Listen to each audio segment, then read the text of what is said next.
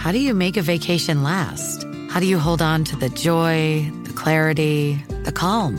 Easy. You go to Aruba. You'll spend your time relaxing on cool, white, sandy beaches and floating in healing blue water. You'll meet locals brimming with gratitude for an island that redefines what a paradise can be. You won't just feel great, you'll feel relaxed, renewed, and ready for life. That's the Aruba effect. Plan your trip at Aruba.com. This episode is brought to you by Paramount Plus. Get in, loser! Mean Girls is now streaming on Paramount Plus. Join Katie Heron as she meets the plastics in Tina Fey's new twist on the modern classic. Get ready for more of the rumors, backstabbing, and jokes you loved from the original movie with some fetch surprises. Rated PG-13. Wear pink and head to ParamountPlus.com to try it free. This episode is brought to you by Bumble. So, you want to find someone you're compatible with, specifically someone who's ready for a serious connection, totally open to having kids in the future, is a tall, rock-climbing Libra, and loves rom-coms with vegan pizzas on Tuesdays just as much as you do. Bumble knows that you know exactly what's right for you. So whatever it is you're looking for, Bumble's features can help you find it. Date now on Bumble.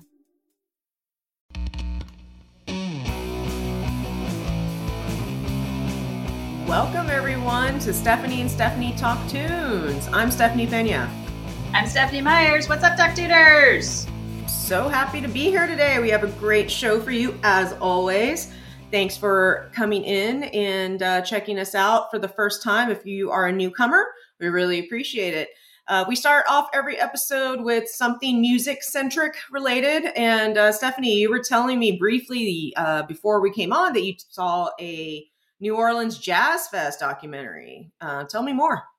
I did. It's called Jazz Fest in New Orleans Story. It was just a really great music documentary. Talk Tuners, if you listen to us regularly, you know I love my music documentaries. This one was totally fantastic. I saw one actually on New Orleans earlier this year as well called Take Me to the River. And that is also worth watching. But this one talks about the 50th anniversary of Jazz Fest. And it was absolutely fascinating. Talks to everyone from Pitbull down to these jazz legends. I didn't expect Pitbull there. So that was fascinating. And it's executive produced by Jimmy Buffett, who I did not expect, but who actually has sunk a lot of funds into supporting this fest and others, which didn't see coming. Yeah. So interesting. Yeah. And just love hearing about the history of New Orleans. It's so inextricably, it's tied together so much with music and the history of the city. And so this one gets into how Hurricane Katrina and then COVID impacted both the city and the festival, right? And how it rose up again. And it was fantastic. And it was really just this great underdog story in so many ways. So I would really recommend it. On a side note, I saw it on the plane, and there's just this cutaway where it shows a flag that says "Living the Dream," and I thought of you, Pena. Thought of you. Folks who don't know, this is her freaking slogan. Oh my God. It's my Twitter handle. I'm the OG. Living the dream. Check it out. Follow me. Oh my gosh, that's so funny. Thanks for sharing, Stephanie. Yes, New Orleans. My gosh. New Orleans is my muse as well. Absolutely love everything about New Orleans. I'll have to check this out. Never been to Jazz Fest myself.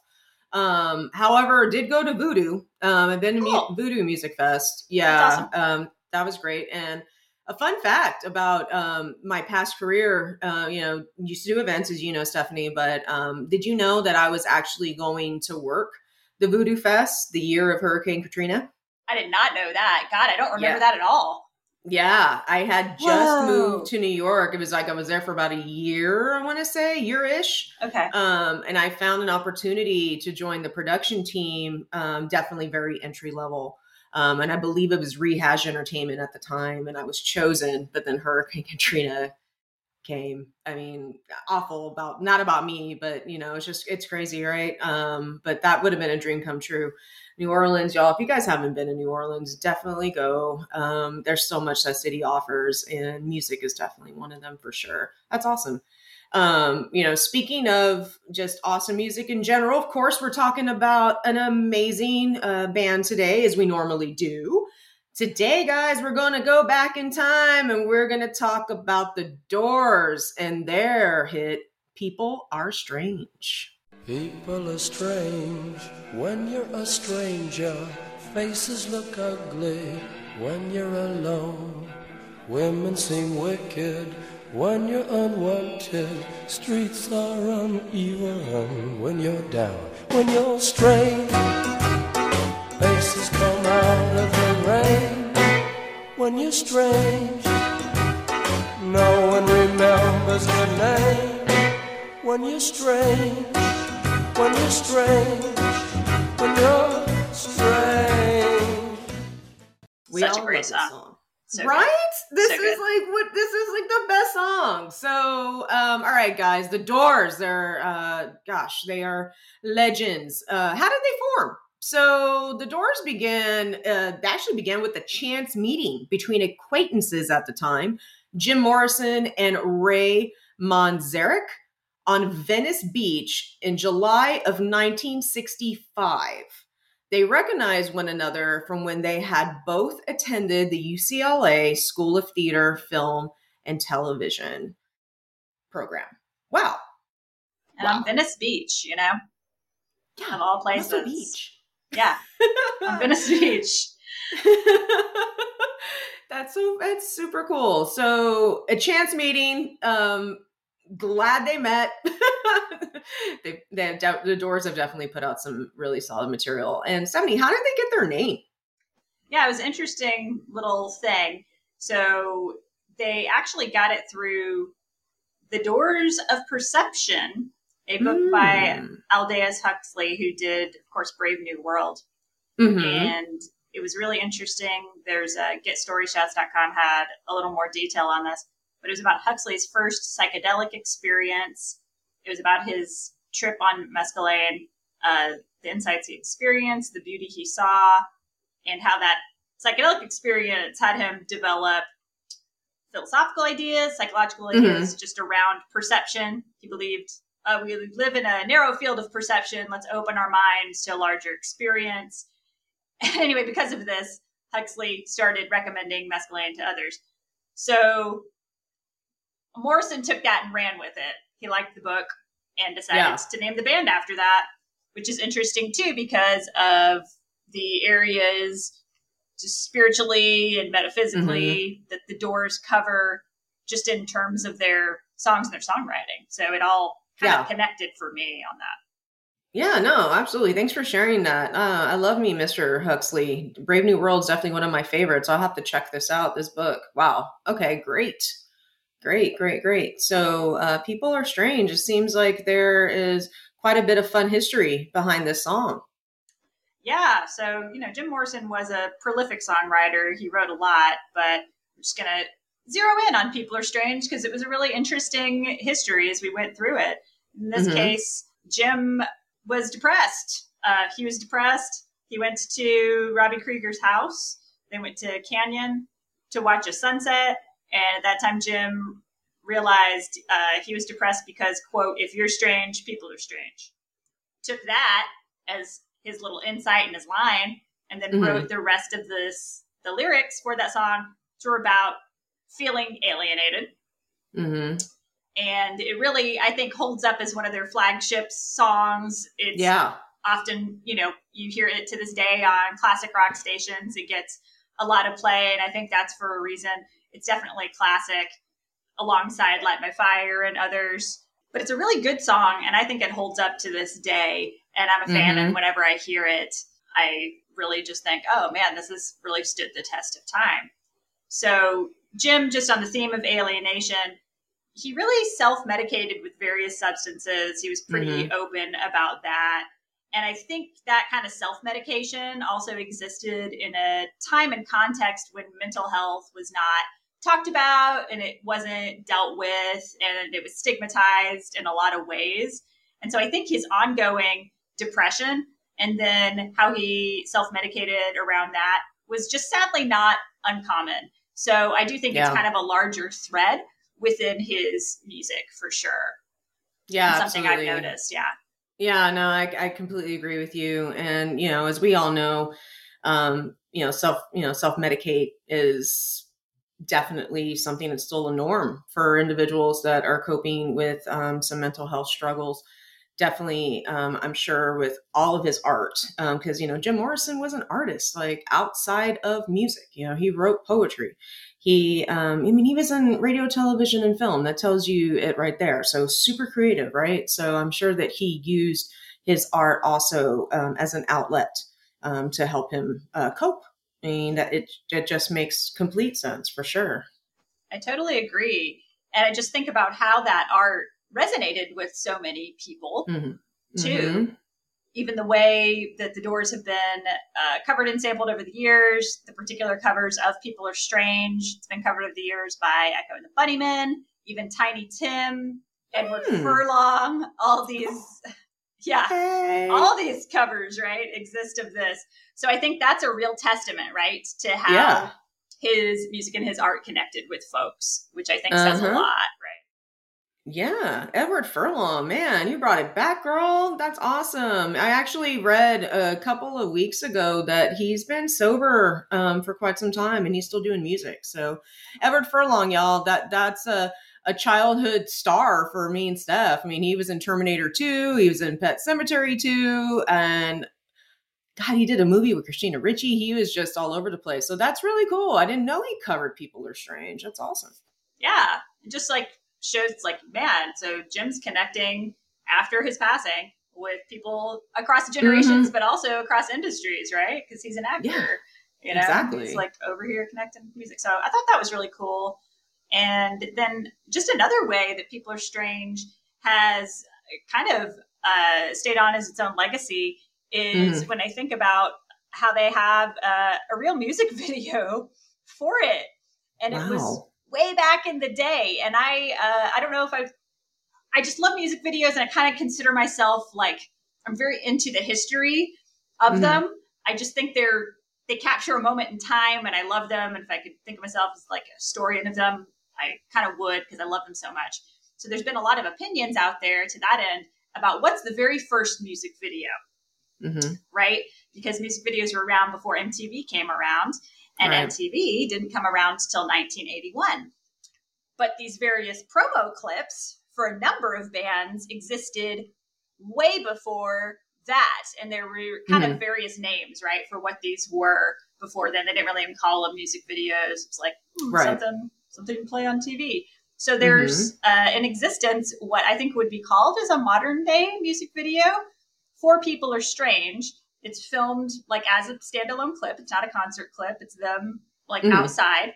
And that was all the way back in 1967. So I just think about the different ways in which they kind of knew it's like, oh, we have to kind of touch these different forms of media to really touch people. And it kind of goes back to what you're saying about Jim being that artist.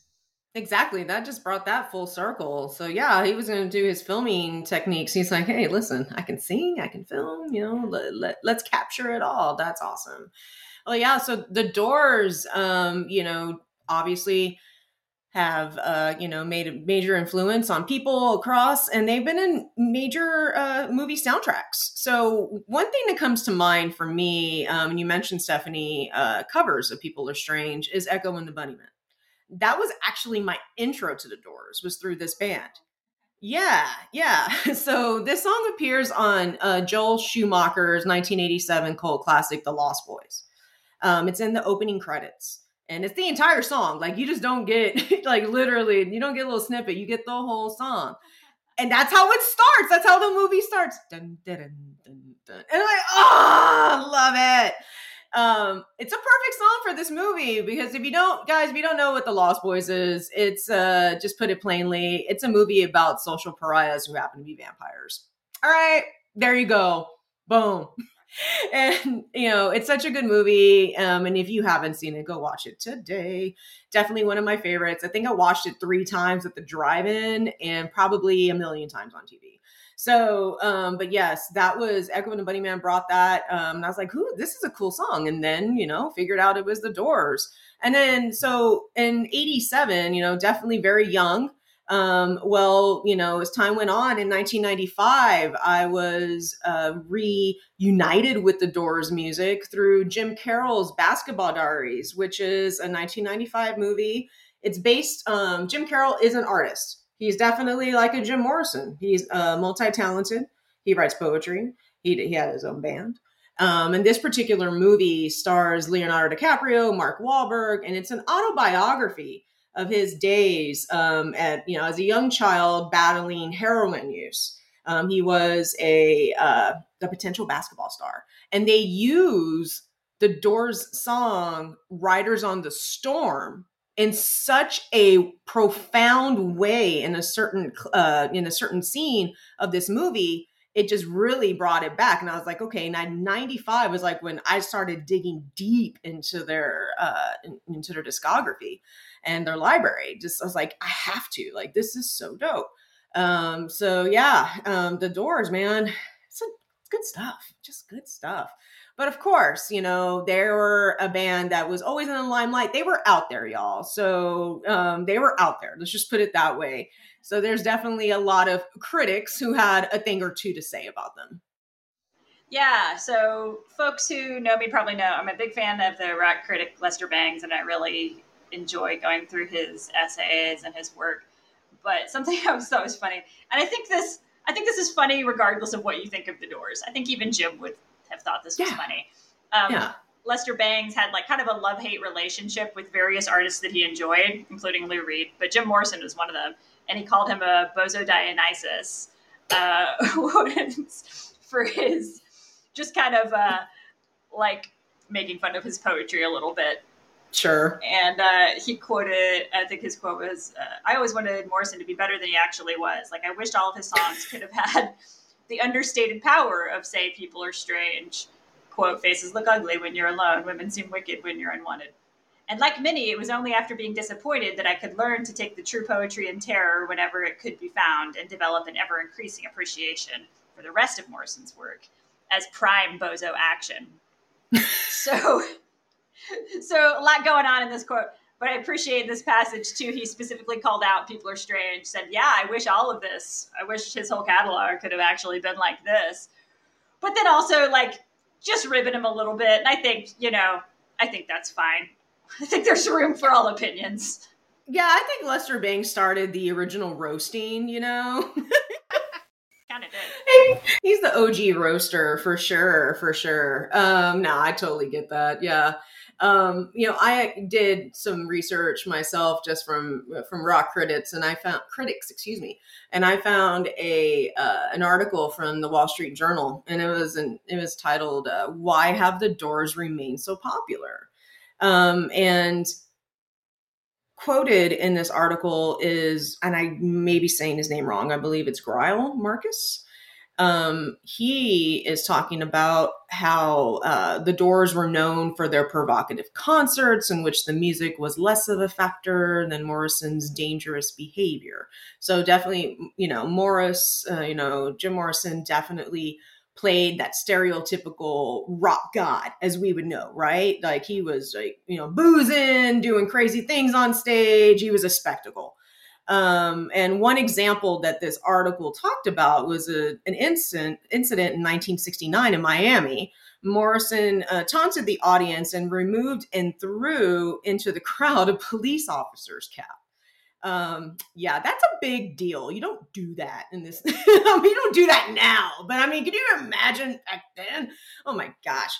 And then reportedly, members of the audience took their clothes off at Morrison's prompting. So Jim Morrison was a very sexual, very handsome man when he started. So a lot of people were just wooed by him. I get it, but I don't know if I would strip on command for him. But so the live shows were something else. On March 5th, the Dade County Sheriff's Office issued a warrant for Morrison's arrest, claiming he exposed himself while on stage. And the article just continues to go on and talk about all of the, the tactics and shenanigans that would happen. But Greil is quoted by saying the Doors were involved in performance art at a time when people were not using that term. That's interesting. Performance art. Think of Iggy Pop when I think of performance art. I mean, Homeboy cut himself on stage. Okay. I wouldn't sign up for that, but I signed up for the music. So yeah, it was performance art, whether it was bizarre or not. You just didn't know what was going to happen. So The Doors is definitely just one of those bands that is out there. And if you're experimenting and trying to find different types of rock and roll, you follow on The Doors, and you especially hear People Are Strange, you're going to be kind of hooked in. That's just definitely my opinion. And Stephanie, we have our own history with The Doors for sure. So I'll let you kick that off. Yeah, I just thought about the different memories that we associate with The Doors and just kind of our own history with them. I was thinking I used to, I think, be a pretty big fan when I was especially younger, particularly their self-titled album. Yeah. I loved all that. Crystal Ship, I think, was my favorite. Mm-hmm. And then, of course, Alabama Song, which is really great. And I think that was one of my favorites, and I played that a lot. I will say, to what we've alluded to here, that over the years I found some of the pretension to be a little much. I couldn't listen to them at the same cadence that I used to, but I still appreciate how, like, what they were, how they brought this new sound to the scene, how they looked at lyrics in a different way that had been approached at all, right, by the industry. Mm-hmm. Mm-hmm. They incorporated metaphysics and philosophers, and no one was really doing that. And I think Jim knew it. He knew, okay, we got something special here. Yeah. And to your earlier point, Steph, I also appreciate their rebellion. And to me, that was epitomized when Jim was told not to sing the line, "Girl, we couldn't get much higher," on Ed Sullivan for Light My Fire on the Ed Sullivan show. And he very brazenly did it anyway. And after that, Ed Sullivan asked him to never come back. And you can find that clip on YouTube. I thought it was really funny. And Jim, if my calculations were correct, like, did all this at age 23. So nice. He was just like, I don't care. And then, we're talking about aesthetics. I'll just say, I appreciate Jim's like full leather look on that appearance. Just aesthetically, I appreciate that. Like, I understood rock and roll. Like, he understood the visuals of rock and roll, and he looked good while doing it. And I'll give him props for that. Yeah, he knew how to play the game. He knew what was up. So, Jim, hats off to you for sure. I still absolutely 100% love The Doors. I definitely get where you're coming from, Steph. Like, I can't listen to them in like regular cadence like I did when I was younger either. I just definitely have an appreciation for the bad boys. Always have, always will, but that is rock and roll, right? And another song that, I definitely resonate to and I will jam really hard is Break On Through to the Other Side. Because to me, that's a heavy song and that's just got a lot of energy. And I was like, hey, after People Are Strange, that, and Riders on the Storm, I listened to Break Onto the Other Side, and that was it. These dudes are awesome. And, being from California, you hear the music, you can definitely feel kind of like the surf vibes. They're not the Beach Boys by any means. If folks ever heard The Doors, they are not going there. But they do have a little bit of a California vibe, and I love listening to The Doors when I'm at the beach. That is something that I do, for sure. And, Stephanie and I, going through our history, our friendship history, we've had numerous conversations about Jim Morrison in general, and especially around the fact that he was called the Lizard King. Oh my gosh. I'm sorry. I can't just say that with a straight face because it's just ridiculous. It is. Right. It is. And, and that's definitely part of our bonding, was talking about how we learned the history of the Doors, how we were introduced to them, and just laughing that Jim Morrison thought he was the Lizard King. I was doing some research, of course, to see where are the origins of this. How did this come about? And I found an article from 1971 in Rolling Stone. Morrison had an interview. And I'll just go ahead and quote this. Supposedly, he stated that he chose the nickname because it was catchy. Okay. He thought it was ironic and simple, so people would quickly get used to it. However, he didn't think fans would come up with theories questioning his sanity. So there was a lot of like, what the hell, Jim? What is this? So funny. It's just, it's out there. It's out there. And he's also quoted in the article to say, I meant it ironically, half tongue in cheek. It was an easy thing to pick up on. I just thought everyone knew it was ironic, but apparently they thought I'm mad.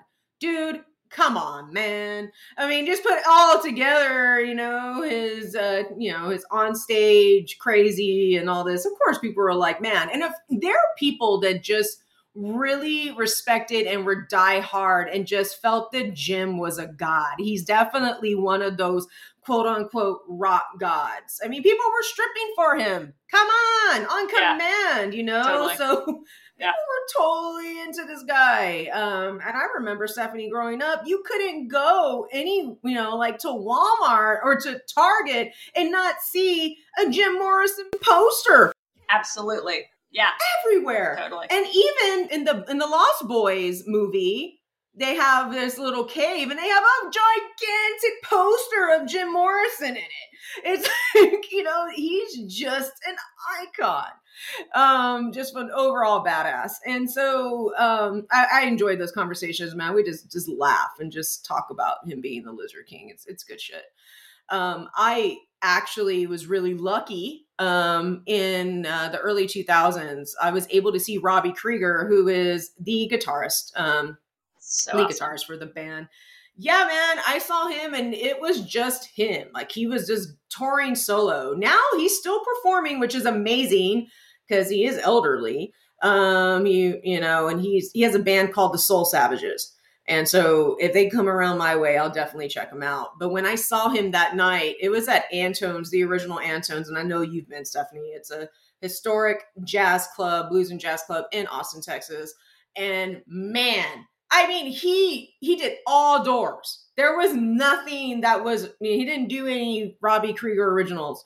It was just the doors. And I was like, wow, just so captivated. He did the lyrics. He brought in somebody to play the organ.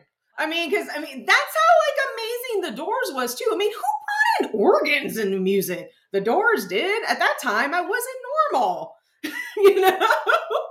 So yeah, like he just really captured and he played so flawlessly. And I was at the front. I was like, I don't care. I'm just going to stand right in front of his feet and just watch him play. And it was amazing. It was such energy. Wish you would have been there with me, man.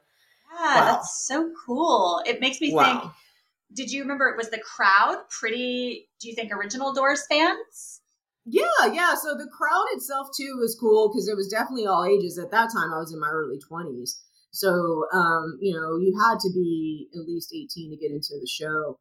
And there were 20 somethings and up. So, but you definitely could sense that there were some folks who were like, yeah, this is my band from my day. And yeah, it was pretty amazing. So very, very feel very fortunate to have seen him.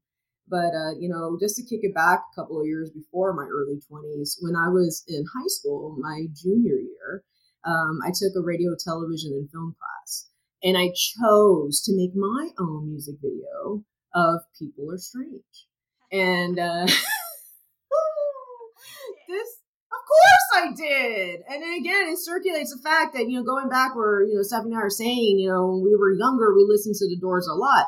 Hell yeah, we did. It was, it just really, really, no pun intended, but opened the door for us to listen to experimental rock, because that's what it was.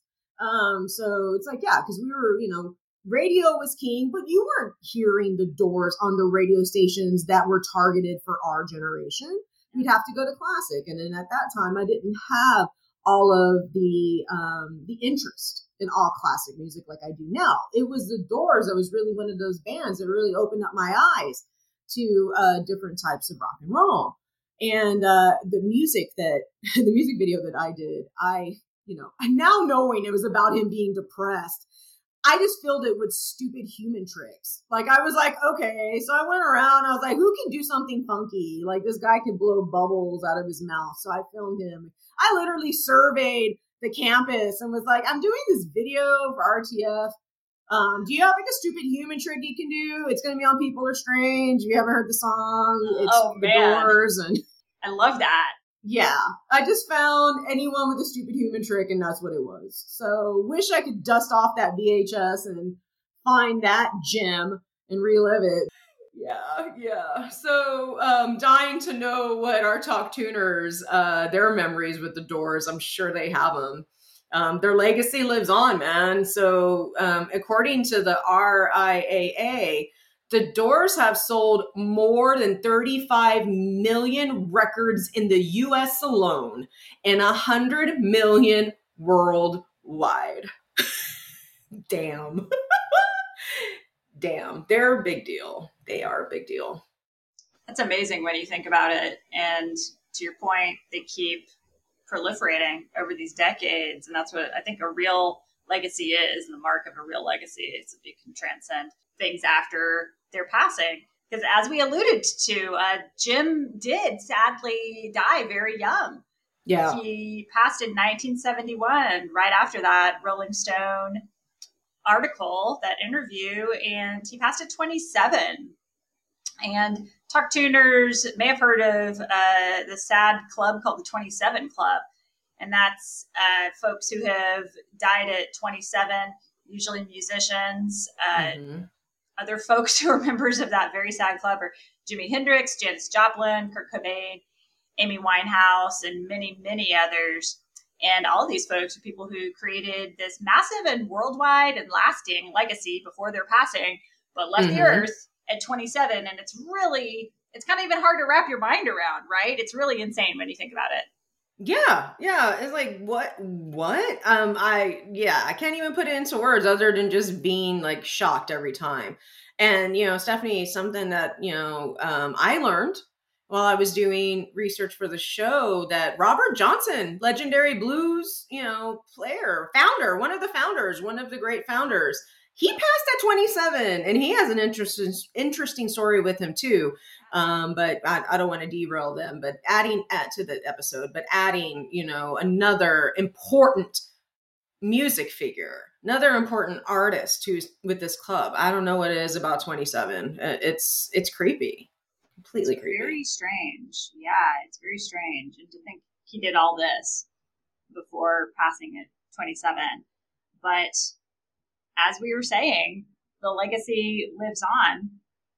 There was the Oliver Stone movie, The Doors, and Val Kilmer played Jim Morrison, and it was a huge movie that revived them in so many ways, even though they had been present on the radio and in other places. But the interest peaked after that movie, and it was in the works for over a decade, as I'm understanding it. Just kind of went on forever trying to get this made. And a fun fact is even John Travolta, was briefly considered for the role of Jim. And I just think, man, that would have been a weird movie. I hope Talk Tuners could see my face, because I'm like, for real, John Travolta. Can you imagine? I want to see John Travolta as Jim Morrison? Get out of here. No. Man, Val Kilmer killed it. He owned it. I swear, when I saw this movie, this movie came out in 91. I saw it later after, I didn't see it in the theaters or anything, but I remember watching it and, definitely developing my taste and for different types of music, and just watching this and being so captivated with Kilmer's performance. I thought he was Jim Morrison. Like, oh my gosh, like it was so easy to watch this and just think that, I was actually watching live footage of this guy's life, because every little thing that I knew, it was wonderful. His acting was just so on point, man. Definitely check out that movie for sure, guys. That's a good one. It's interesting for sure. Man, Steph and Talk Tuners, I had a good time talking about it, but we got to wrap things up. It's about that time. And I want to thank you for me personally for tuning in as always. If you enjoy the show, you definitely want to check out our brother and sister podcast available on the Pantheon Network. We are a proud member of the Pantheon Network. There's definitely there's someone for everyone on that network. If you enjoy music podcasts, check it out. Definitely. Big fan of everything over there. And just want to say again, thanks for connecting with us, both here listening and connecting with us across social, where we are Stephanie's Talk Tunes on Instagram, TikTok, Facebook, and Stephanie's Talk on Twitter. We would love you to do us a very small favor if you can. If you're enjoying the show, you'd consider just sharing your favorite episode on your own personal social media. We would love that. Word of mouth goes a long way for us. We appreciate you listening. We appreciate it a lot. Yeah, Steph, that's definitely. All right, Talk Tuners. Well, it's been real. I got to break on through. Stephanie. That's right. It's been ya. Bye. Myers here. Bye, guys. See you in 2 weeks.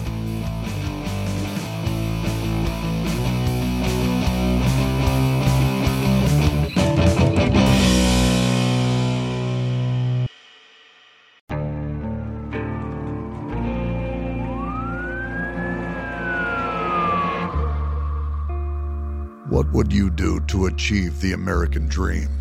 The big house, the happy family, the money. 911, what's your emergency? Would you put in the hours? Would you take a big swing? What's the problem? What's the problem? Would you lie? Would you cheat? Were they shot?